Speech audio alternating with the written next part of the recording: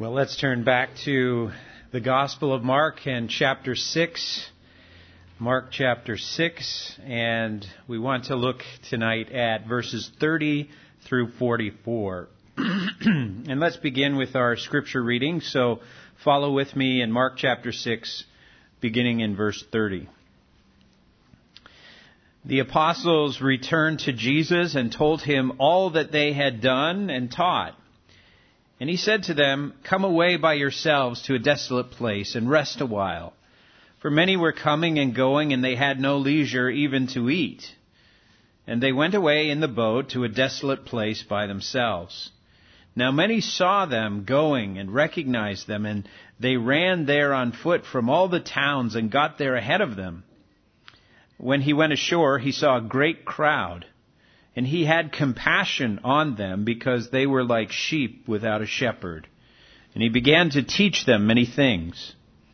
And when it grew late, his disciples came to him and said, 'This is a desolate place, and the hour is now late.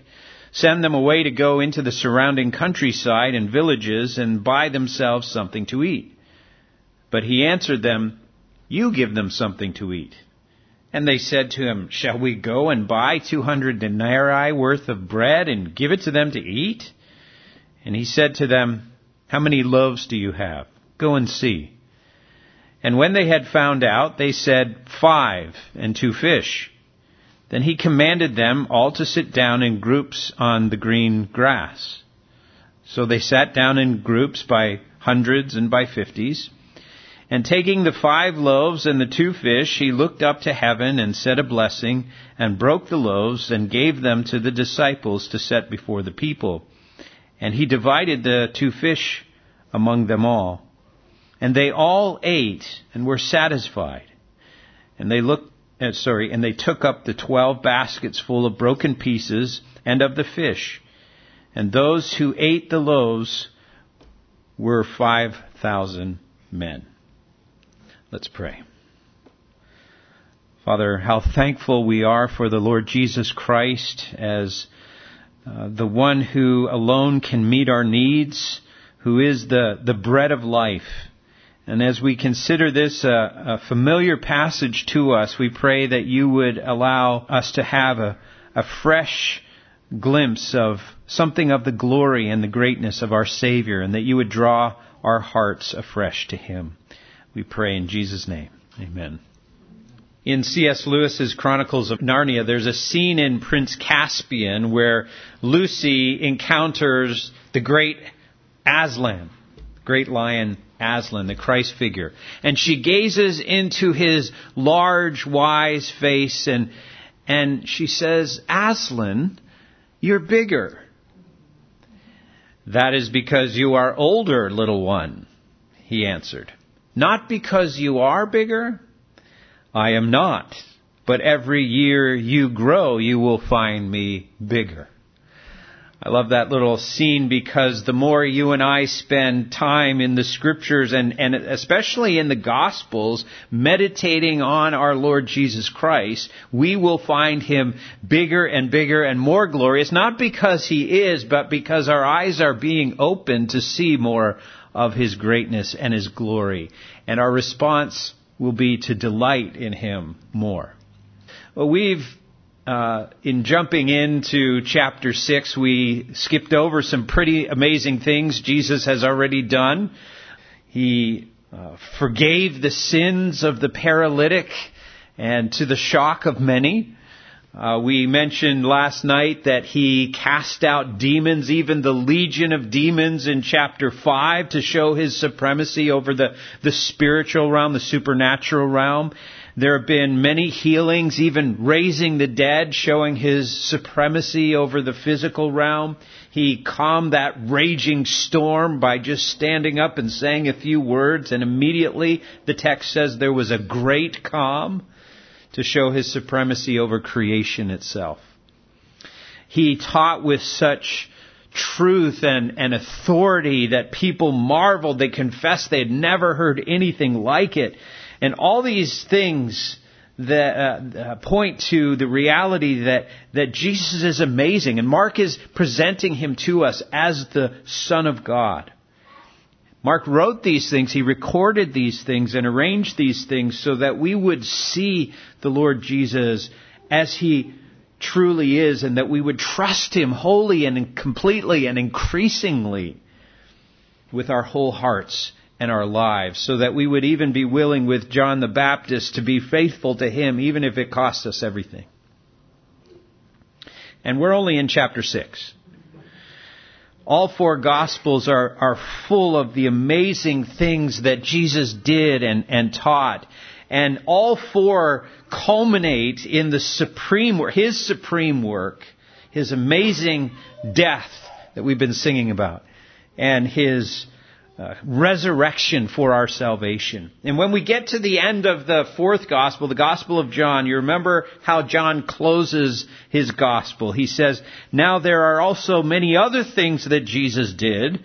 Were every one of them to be written, I suppose that the world itself could not contain the books that would be written." In other words, John is telling us, I've just scratched the surface. There is so much more to the Lord Jesus. And yet there is only one miracle Jesus performed that is recorded in all 4 Gospels. And that is the one that is before us this evening, the feeding of the 5,000. Why this miracle? Now, it's an extraordinary miracle to be sure, as we'll see. And I suppose that there are a number of reasons why all 4 Gospel writers chose to include this miracle. But as I was sort of pondering this and thinking about it, I'd suggest one of the main reasons this miracle is included in all 4 Gospels is because it speaks so dramatically and powerfully to the fact that Jesus alone is able to meet our needs. Here was a situation with no human solution. How could the disciples feed all those people with 5 loaves and 2 fish? It was impossible. But not for Jesus. He took 5 loaves and 2 fish and fed the entire multitude to the point where the text says they were all satisfied. And to put an exclamation point on it, there were plenty of leftovers. Now, I'm sure you're feeling satisfied after the wonderful meal we just enjoyed, but the ladies that prepared it had a little more to work with than 5 loaves and 2 fish. And we are so thankful for their efforts, but this is another level, isn't it? Jesus' miracle here. Now, John's Gospel, in the follow-up to this miracle, we have this long discourse we call the Bread of Life discourse. And in a sense, it's in that Bread of Life discourse that we get the real spiritual meaning of the miracle. Jesus, to summarize it, Jesus says in John 6:35, "I am the bread of life. Whoever comes to me shall not hunger, and whoever believes in me shall never thirst." Jesus alone can meet our need, and he does so abundantly. Well, let's look closely at our passage. First of all, we have a missionary report and an attempted retreat. Look at verse 30 again. The apostles returned to Jesus and told him all that they had done and taught. And he said to them, "Come away by yourselves to a desolate place and rest a while. For many were coming and going, and they had no leisure even to eat."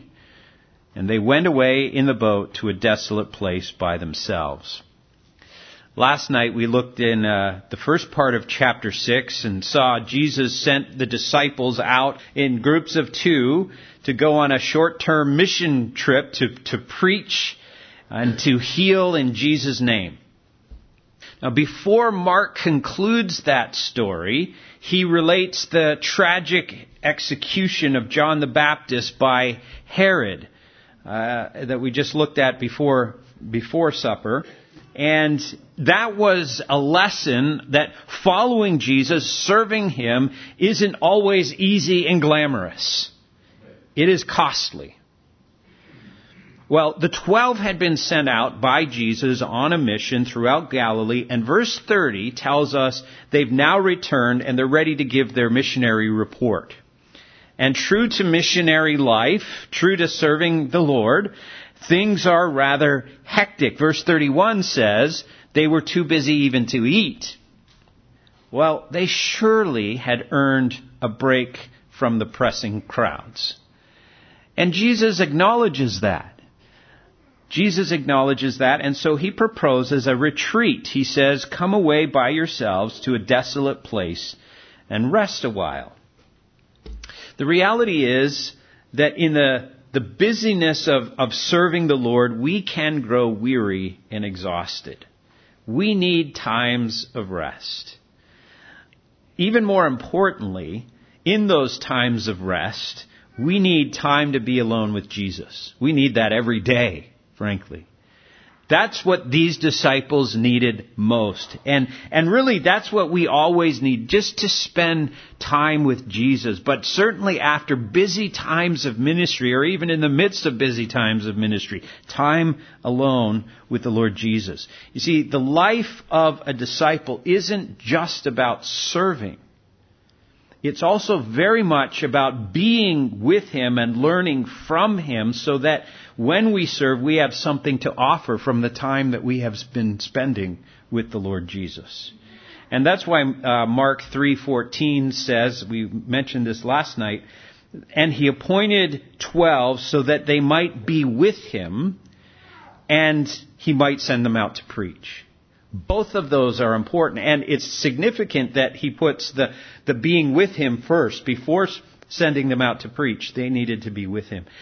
How am I doing with making time to be alone with the Lord Jesus, just to listen to Him, to seek Him, to worship Him, to pray? So important in our life as disciples of Jesus.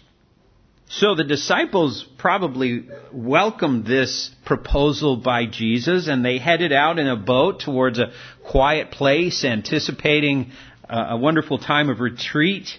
And this was a chance to rest, to recuperate. That sounded great. But actually, on this occasion at least, it was not to be. And that brings us to verses 33 and 34, Jesus' compassion for the crowds. Verse 33 says, Now many saw them going and recognized them, and they ran there on foot from all the towns and got there ahead of them. When He went ashore, He saw a great crowd, and He had compassion on them because they were like sheep without a shepherd. And He began to teach them many things. So people saw Jesus and the disciples get in the boat and leave in the boat, and so they ran ahead. They spread the word. Jesus is going to be at so-and-so place. And they arrived ahead of the boat, so that when the boat did arrive with Jesus and the disciples, there was already a great crowd waiting for them. Now, how would you feel? You've just been told that you were going on a nice vacation. I would suggest that the disciples were maybe disappointed. Maybe the word annoyed would fit better the situation. They wanted a break. But Jesus isn't annoyed. He doesn't resent the crowd. He's not disappointed. Verse 34 gives us Jesus' reaction, and it's one of the great statements in the Gospels about our Savior. It says, and He had compassion on them. The word compassion that's used here is used only of Jesus and of those in parables who represent Jesus. As B.B. Warfield points out, it is the emotion which is most frequently attributed to Him. The word speaks of depth of feeling. It refers to our intestines or our guts. And I find that very significant. Jesus didn't come into the world as a robotic or stoic miracle worker. He was sent by the Father's love for us, and He Himself, as He walked among us, He was moved again and again to compassion for us in our frailty, in our sin, in our need. That's the kind of Savior we have. That's the kind of Savior we want. That's the kind of Savior we need. Maybe you've come here even tonight bearing heavy burdens. Maybe you're dealing with many struggles, and there have been moments when you doubt God's care. Hear the word of God to you tonight in this passage. Jesus had compassion on them. And He is the same yesterday, today, and forever. We learn in the book of Hebrews that we have a sympathetic high priest who is moved by the feelings of our infirmities. We can go to our sympathetic high priest who has compassion for us. What a great Savior. Notice in verse 34 why in this instance He had compassion on the crowd. It says, because they were like sheep without a shepherd. Sheep without shepherds can't survive for very long. They need shepherds to find pasture and water and to protect them from predators. The people of Israel in the Old Testament in the desert without the leadership of Moses were compared to sheep without a shepherd in Numbers 27:17. And that phrase became proverbial for the people suffering as a result of bad leadership. Read Ezekiel 34 sometime. It's all about how the shepherds had failed. The shepherds of Israel had failed to care for the sheep. And by contrast, the Messiah was prophesied to be a shepherd to the people. In fact, there's a great messianic prophecy in Ezekiel 34 verse 23 that says this, I will set up over them one shepherd, my servant David, and he shall feed them and be their shepherd. Jesus is that shepherd. And He sees the people, He has compassion for them, and in a sense what He does is feed them physically, yes, but more importantly, spiritually. You'll notice in verse 34 that Jesus' compassion moved Him to take particular action. He didn't just feel sorry for the people and then walk away and carry on with His vacation. What did He do? He taught them. He taught them. Now don't miss that. Verse 44 indicates the crowd was 5,000 men. We know from Matthew's account that there were additionally women and children. Now, if we had a crowd of over 10,000 people, what would we do to minister to them, to keep them? Maybe we'd have a concert. We'd invite a famous band and that would keep them excited. Or maybe we'd put on a show or a movie. But that's not what Jesus does. He taught them, the text says, He taught them many things.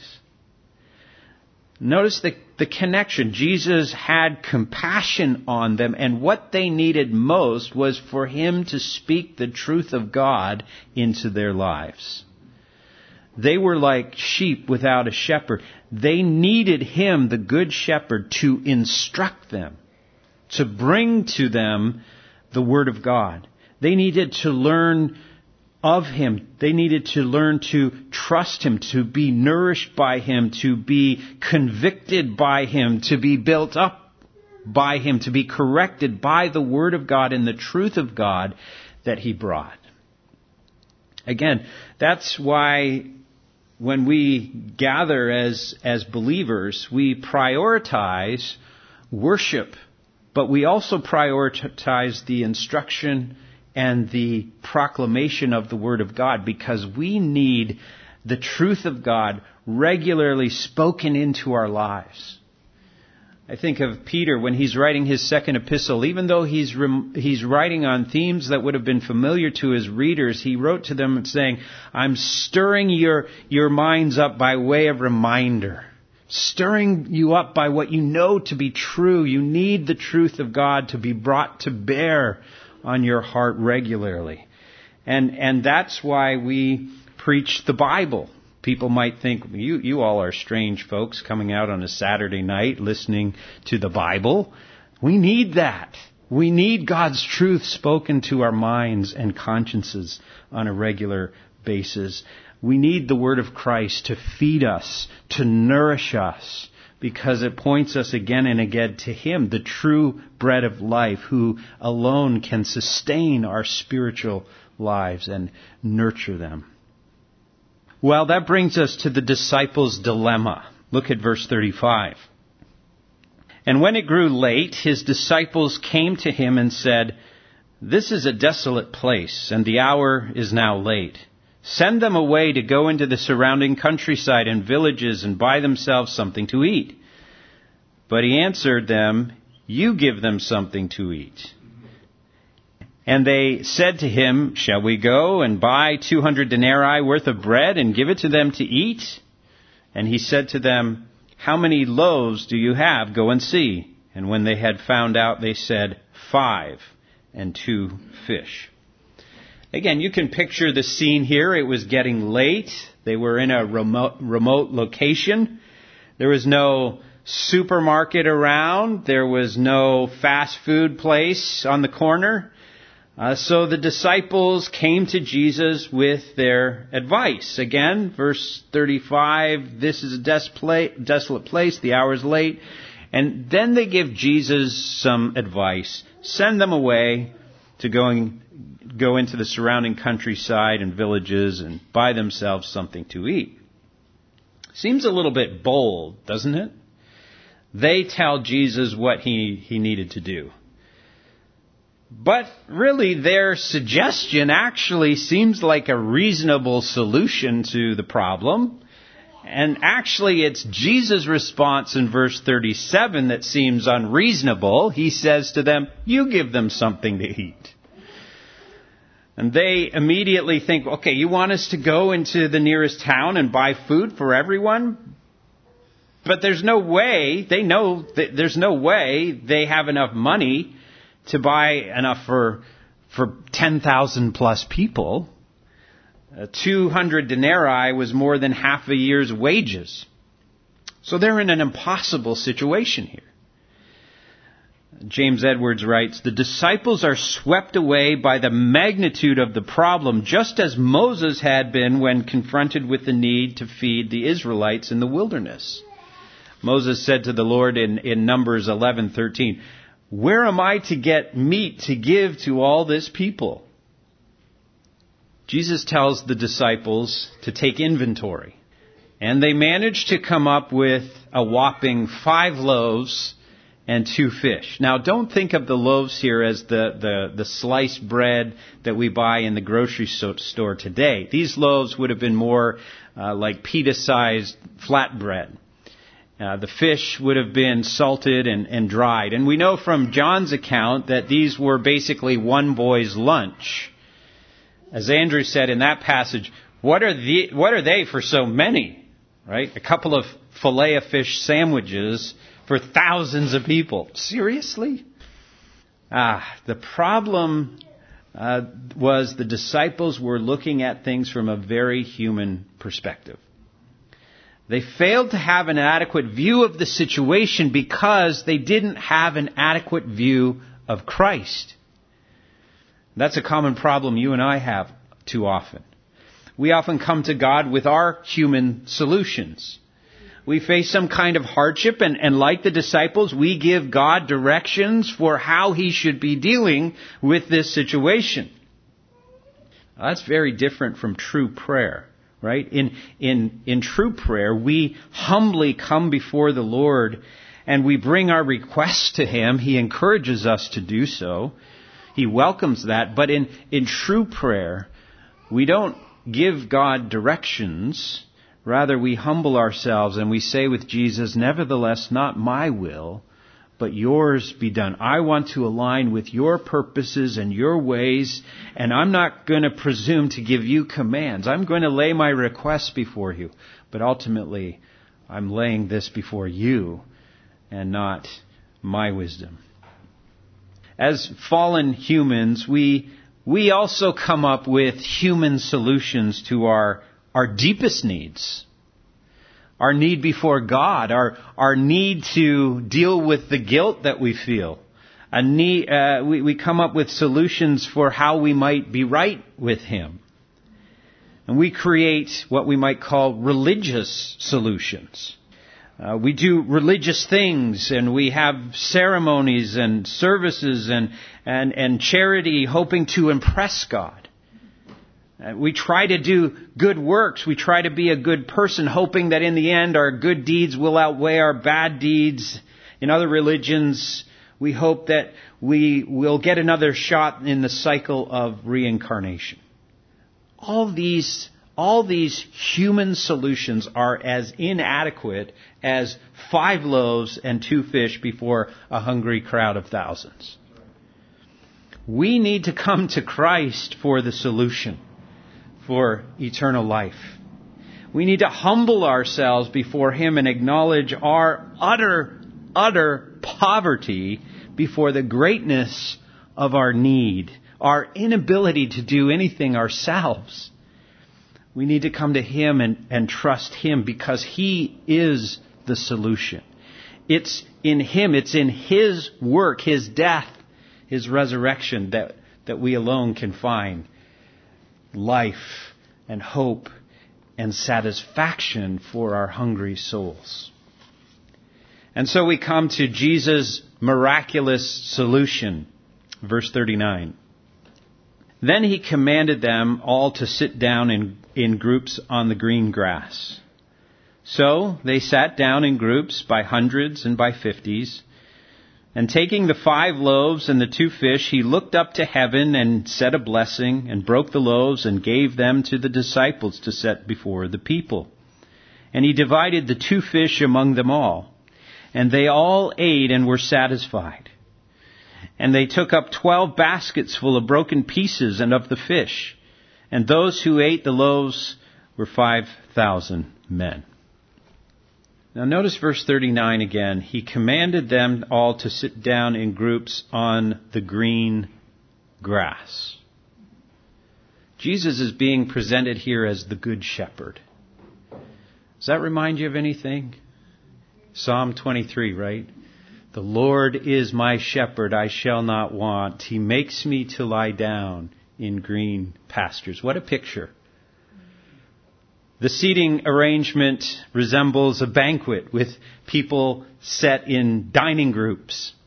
Now, it's worth noting in our context of Mark 6 that in contrast to the previous section, you remember Herod was throwing this banquet for the leading men of Galilee. In this passage, we might say Jesus is throwing a very different banquet. Here's how Mark Strauss describes it. While Galilee's aristocrats feast sumptuously in Herod's ornate palace, Jesus feeds the poor and humble, the true heirs of the kingdom, in the open fields on the shores of Galilee. Mark doesn't go into details about the mechanics of this miracle. It would be interesting to have sat and watched Jesus perform this miracle. But after He gave thanks, He broke the loaves along with the fish. He just kept giving more. The disciples would come back and there would always be more to distribute. And it wasn't that everyone got just a little portion, a bite or two to tide them over. Verse 42 says they all ate and were satisfied. And there were leftovers. A basket actually for each disciple. As perhaps a slight rebuke to their lack of faith. They ended with more food than they began with. Such is the compassion of Jesus Christ in meeting our needs. He doesn't just give us enough to get by.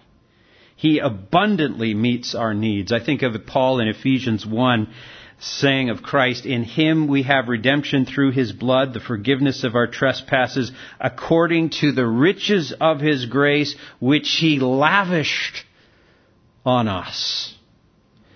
Or when Paul gives his testimony in 1 Timothy chapter 1, he declares, the grace of our Lord overflowed to me. Or I like Darby's translation, the grace of our Lord surpassingly overabounded.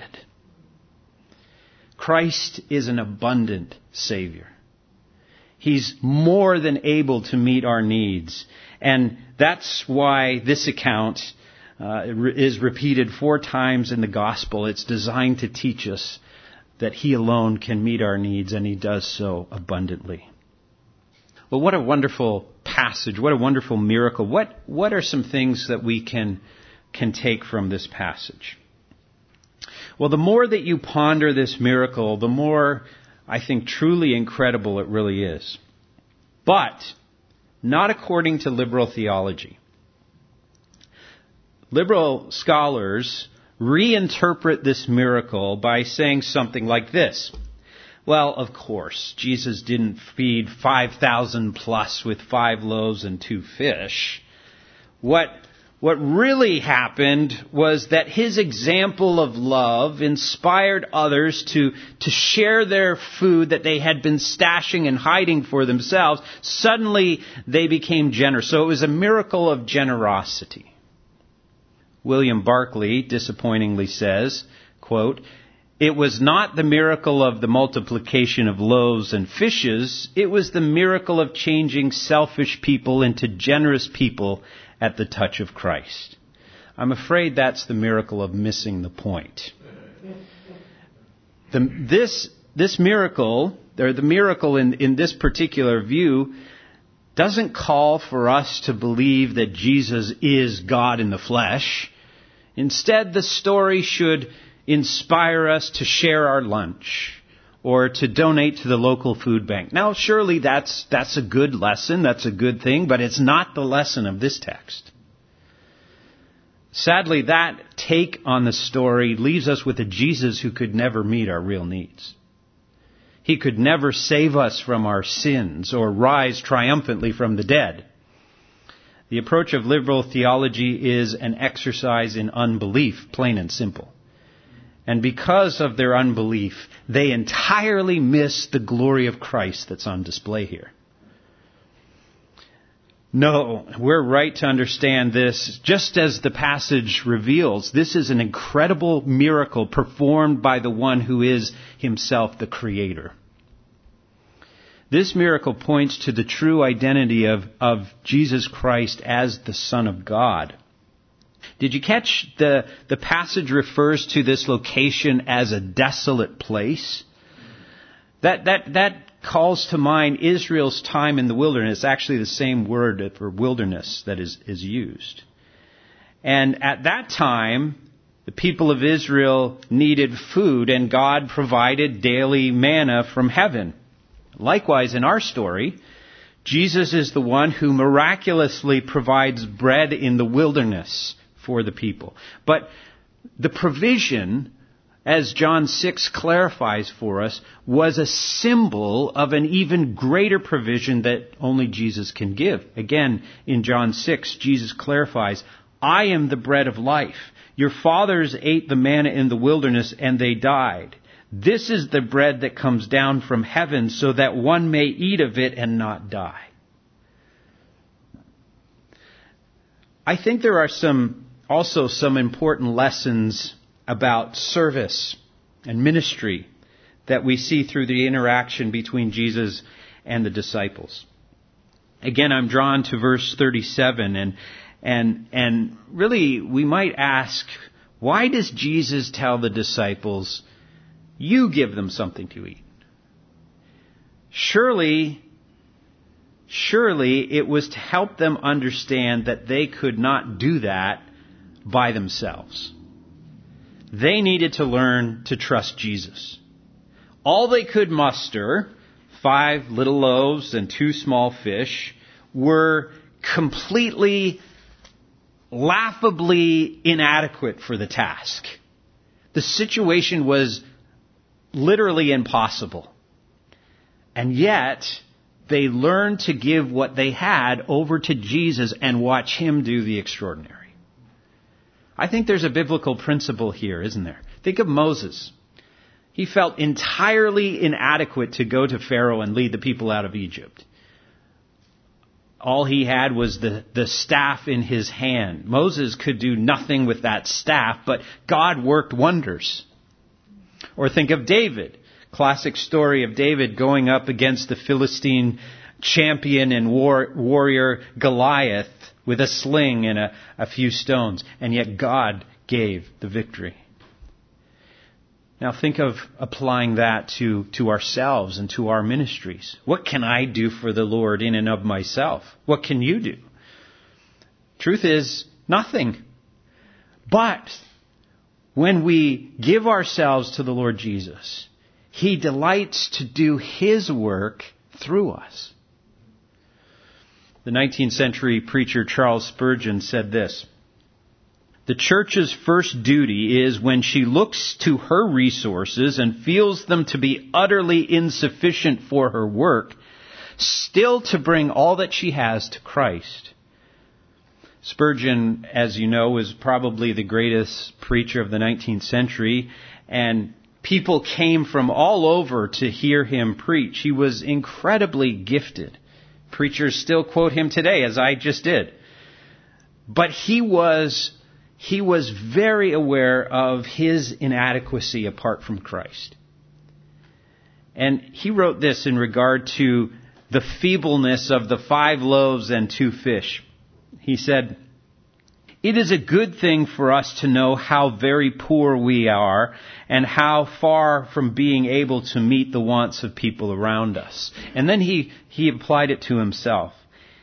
He said, "Truly, he who writes this comment has often felt as if he had neither loaf nor fish. And yet for some 40 years and more, he has been a full-handed waiter at the king's great banquets." A full-handed waiter in the king's great banquets. I find that helpful, personally. The Lord commanded the disciples to feed the people. They couldn't.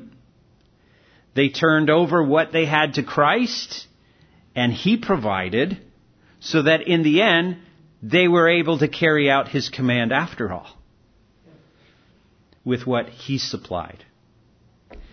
Not only in preaching like Spurgeon, but in whatever way we serve, our job is to give away what Jesus provides. Philip Ryken calls this miracle virtually a parable for Christian ministry.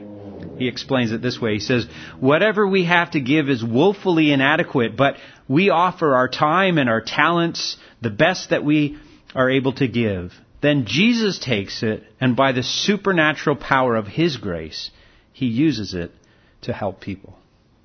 I think that's an important perspective as we serve the Lord together. It's a valuable lesson. But really, I think the main lesson of the text is the sufficiency of the Lord Jesus Christ. And so we come back to the key question of the Gospel of Mark. Who is Jesus? What do we discover from this passage? Jesus is the one who has compassion on the lost, on the ones who are like sheep without a shepherd. In the Lord Jesus, we have a Savior who genuinely and deeply cares for us. He's not indifferent to our struggles. He has compassion on us. In fact, He is the embodiment of divine mercy. He is never too busy for us. And in His His compassion moves Him to take action. He teaches us. He brings the truth of God to our lives. And sometimes that can be painful, if we're honest, because it will expose our sin. It will expose our helplessness before God. But His compassion also moved Him to provide the ultimate remedy for us, not merely in providing bread for our bellies, but in providing redemption and life and nourishment for our souls when He went to the cross and died for us. Who is Jesus? He's the one who meets our needs. He's the good shepherd who cares for the sheep and who will lay down His life for the sheep. He's a new and greater Moses who feeds God's people in the wilderness. But even more importantly, He's the bread of life who feeds our souls. He's our spiritual nourishment, our provision, our sustenance, our satisfaction. Is He yours? J.C. Ryle expressed it so well when he wrote, "The heart of man can never be satisfied with the things of this world. It is always empty and hungry and thirsty and dissatisfied till it comes to Christ. It is only they who hear Christ's voice and follow Him and feed on Him by faith who are satisfied." May each of us come to Christ and find in Him the nourishment, the life, and the satisfaction that can only be found in Him. Let's pray. Father, what a wonderful passage that reveals to us so much about our great Savior, the Lord Jesus Christ. We confess that we come to Him empty-handed, and yet He meets our every need, including our deepest need of forgiveness of sins and eternal life, new life in Him. We thank You so much for Him. We pray that, Lord Jesus, You would be honored in our midst and in our lives as we seek to follow You. We pray in Jesus' name. Amen.